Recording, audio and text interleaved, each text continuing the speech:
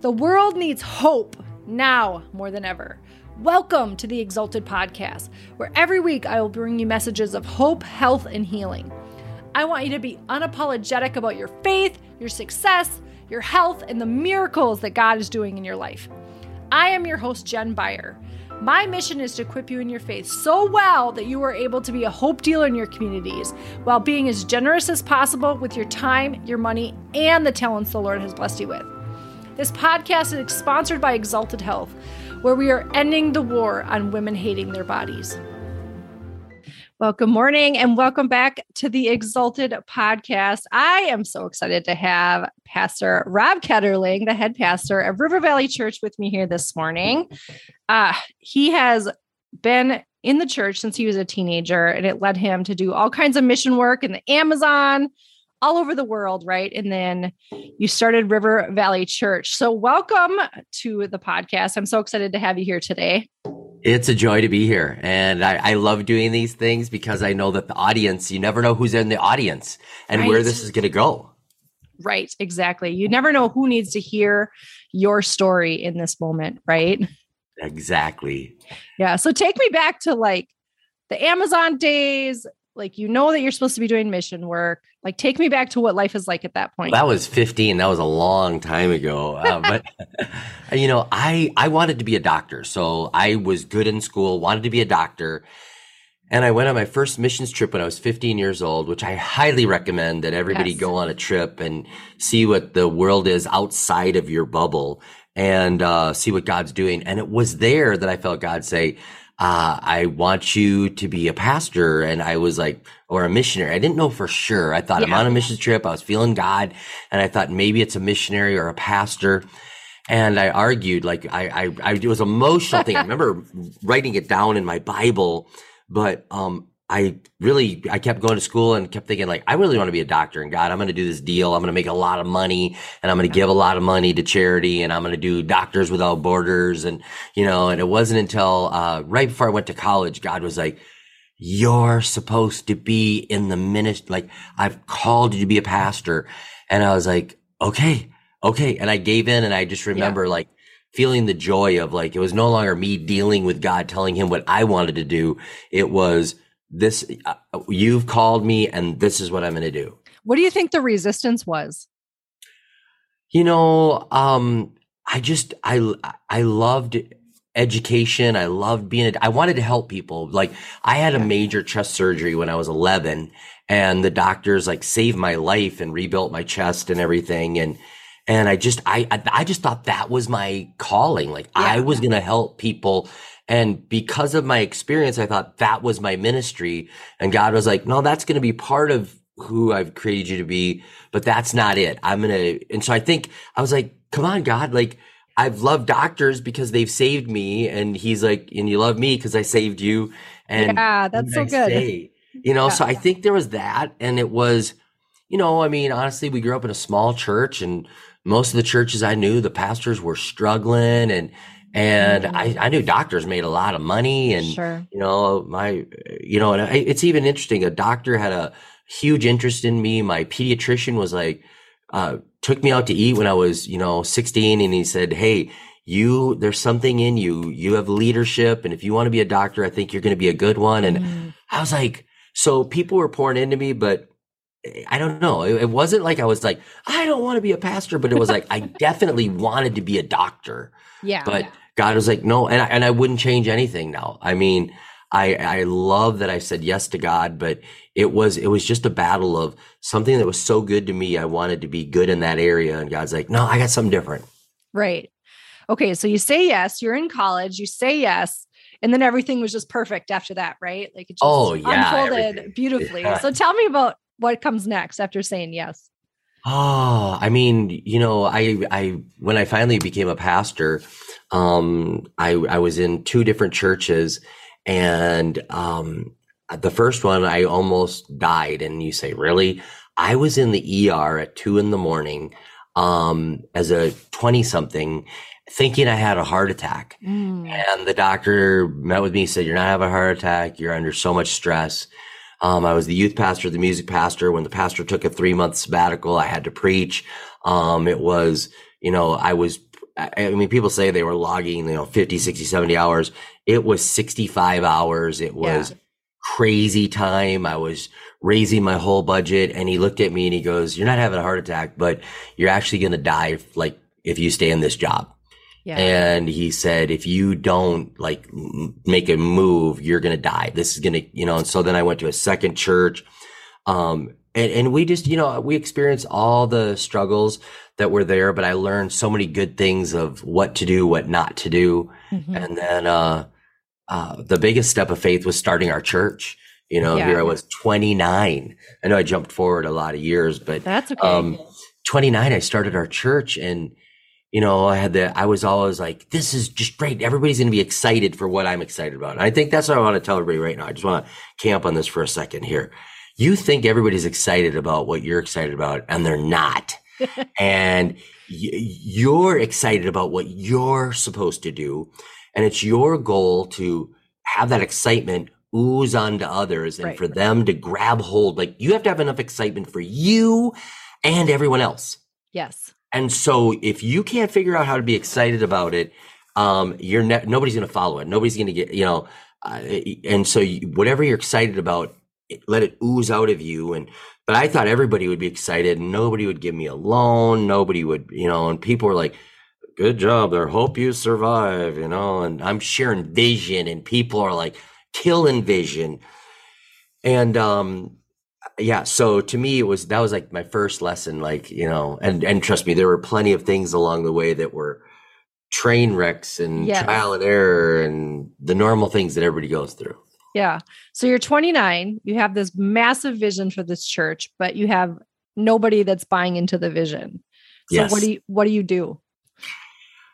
Well, I had 5 Visa Gold cards in my wallet, and which is crazy.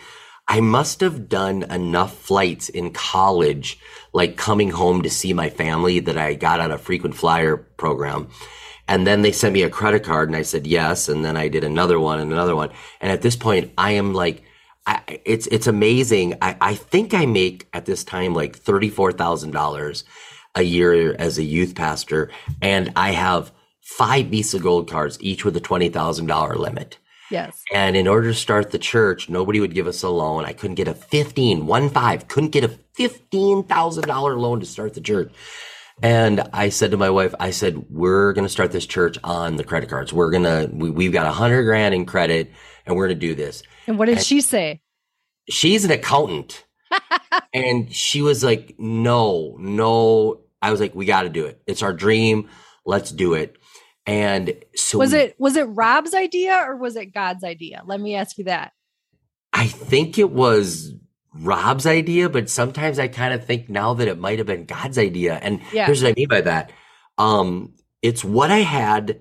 I was trying to get something done and I was like, this is all I have. I need to get it done. Yes. Now, since then I've grown in my ability of faith and understand that God can provide. And I was looking at what was in my hands, and at least looking at what was in my hands, I was like, I'm going to do the best I can with what's in my hands. And I think a lot of people want to do the best with what they can with what's in their dreams. And I was like, I'm going to do the best with what's in my hands. And I'm going to do it. And I think it was Rob at first, but how has God used it? All the business leaders in our church think it's awesome that I finance. That's why I love it. That's why I love it. Yeah. Pastors are like, "Oh, you should have done that. You should have taken an offering and had the money." And business leaders are like, "Okay, a church that's actually one of us." Yeah. And, and so that's why I say, was it my idea or God's idea?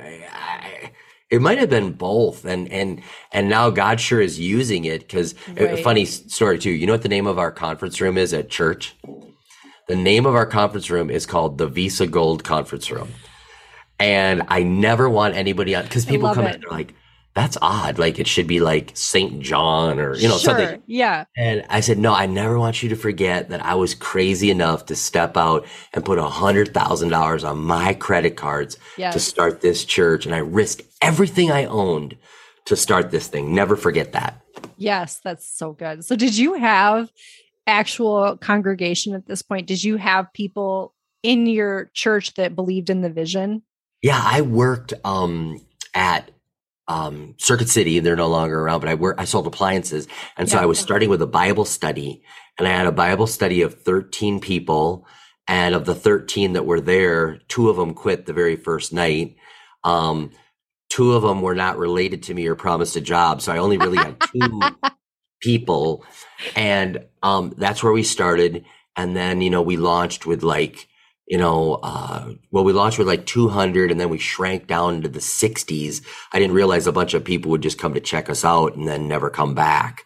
Sure. And then, so we did have a church, and I don't know if there was any voting then or what, but we just did it. And every time a new credit card would come my way, I'd apply for it, transfer a balance, get 0% interest for 3 months.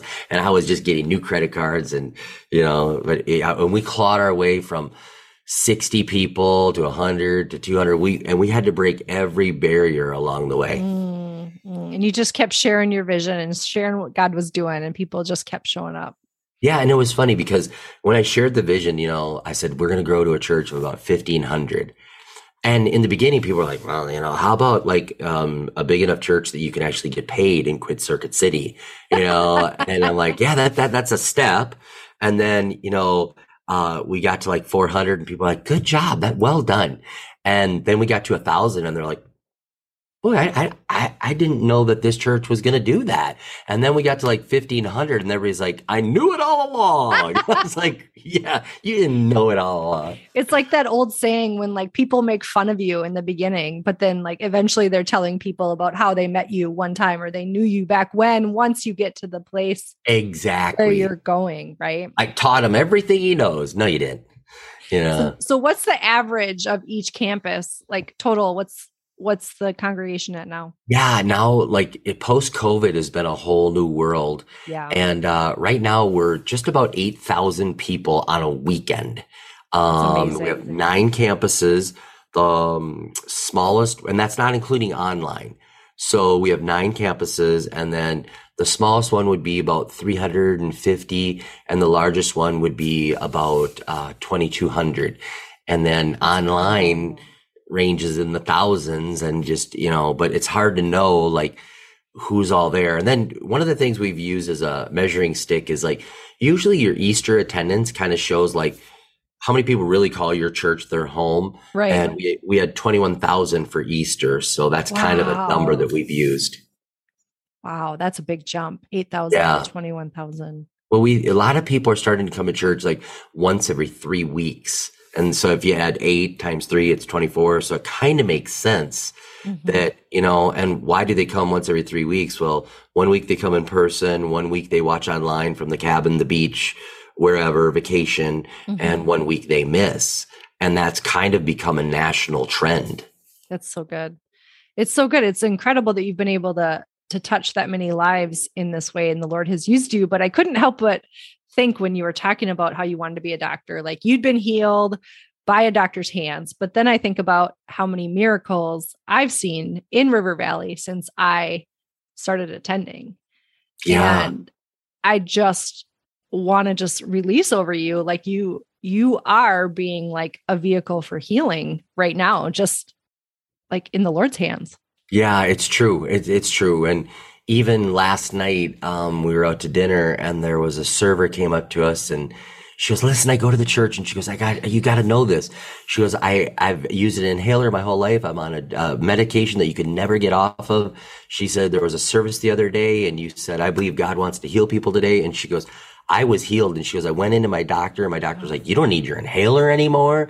And Praise she's like Lord. crying in the restaurant while she's holding a drink for somebody else. And she's like, I got to get this to him. But she's like, thank you, like, for being obedient, and God's using, so we hear story after story of just be willing to do what God's created you to do. And, let me just say that too. Like, don't think like you've got to be a pastor if you're listening to this. No, you need to be who God has called you to be. Yes. Like, run your business, be at home with the kids, do the podcast, do international sales, be a pastor, whatever it is. But God has wired each one of us, and we're all in this together. And it's not like, oh, that's the good one and that's the bad one. No, God needs you where you're at. Like, I'm envious of people that get access to, 3M and Best Buy and Target and, to the bakery and Panera. Like they're in there mixing up. Like when I was at Circuit City, do you know how many people I talked to about Jesus and just living my life differently and not swearing and saying things about the sermon on the weekend and just being able to stand up for my faith. I mean, I'm envious of that. So God has you right where he wants you. Function in your gifts. Good. Yes, that's so good. Because we can all pray for healing. You don't need to be the leader of a church to be doing that. Yes, that's so good. So I know that you have a great story about your son too. Would you mind just taking us a minute to share that? Yeah, I mean, our son was born with autism, and this has been something that I just give God the glory for. And we were, put him in special ed for 2 years, and we had come to grips like, okay, our life is going to be different. Our son has autism. And when I say autism, people are always like, well, what level? Like he couldn't look us in the eye. Like he'd be like, yeah. And slept in a car seat, buckled in. He was in special ed. Everything was a train. The sun bothered him. He'd scream when we'd go outside, and he'd say, bright, bright. If we we're taking a picture of him and we said, say cheese registered in his mind that cheese is in the refrigerator. And from wherever he was, he would run to the refrigerator to get a slice of cheese. Okay, so I'm trying to give people context. Yeah. And we came to the realization, our life would be different. And we read this poem or this little writing called Welcome to Holland. And all your friends are going to Italy and you're going to Holland, and Holland's still beautiful and you can embrace this. So we did. Well, then one day we were at church and this pastor said, is there anything I can pray for you about? And my wife just said, our son has autism and we want to see him healed. And I was shocked because I'd kind of given up on this. I thought, okay, God's a loving God, a kind God, but not healing. He maybe doesn't want to heal as much anymore. And the guy lays hands on our son and says, God has heard that you said that he's a loving God and a kind God. But now to show you that he's a powerful God, he's going to heal your son. And our son, who could not look us in the eye, all of a sudden looks up and goes, hi, Dad, where are we going? It was like the closest thing I can say. It was like a Pinocchio moment, where he comes to life. Yeah. And that really happened. I mean, we just moved recently and we found all the special ed documentation of this. Yes. And I just I was so overjoyed because I have videos of it. In order to get him to do a picture, we would have to catch him getting past the camera, and we take 20 pictures and then look for the one where his eyes were closest to looking in the camera. Yeah. And he went from that to hi, Dad, where are we going? We brought him to school the next day. The teacher was blown away. What happened to Connor? So he miraculously healed our son. And so I believe in the power of God to do that. And I don't know why God does it. I'll just say this because somebody was like, well, what about my situation? Yeah. Mm-hmm. I don't understand. Yeah.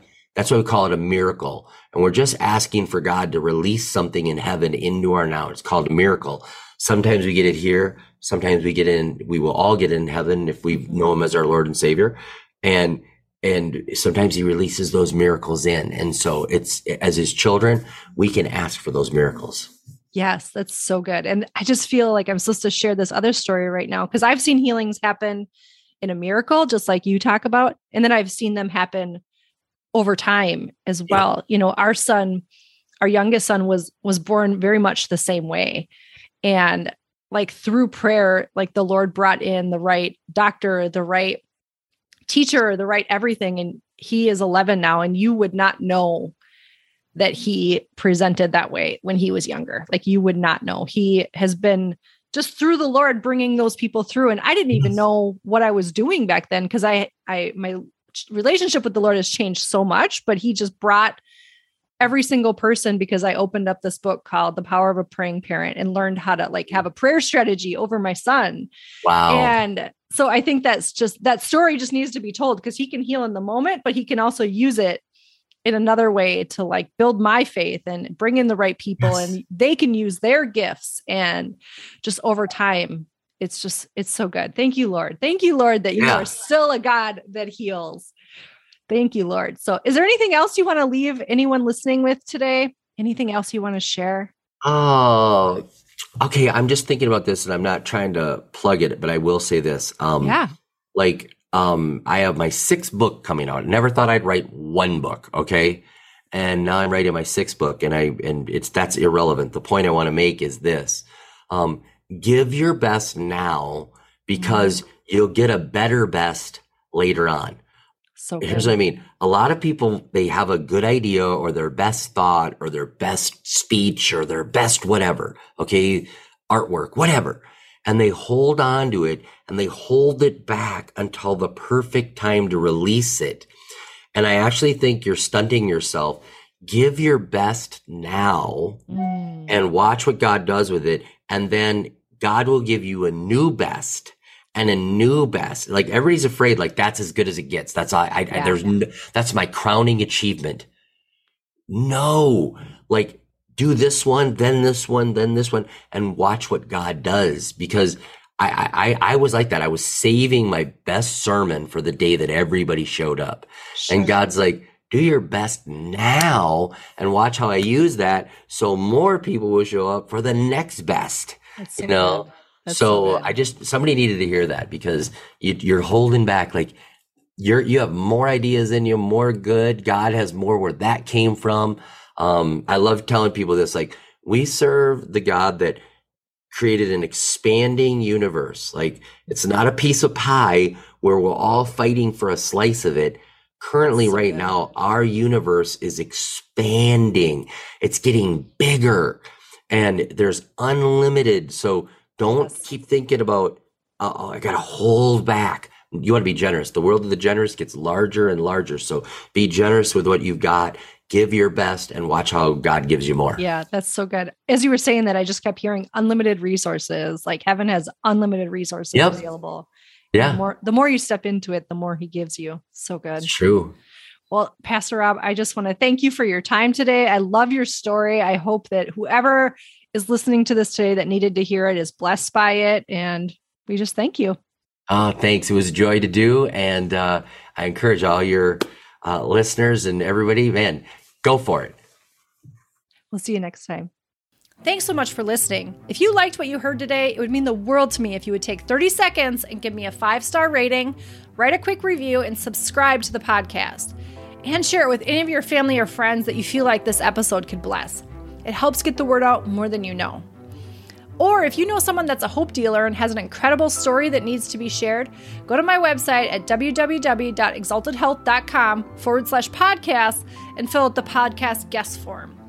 The world needs these stories of Jesus now more than ever.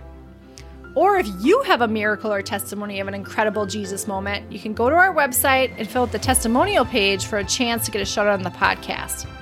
We'll see you next time.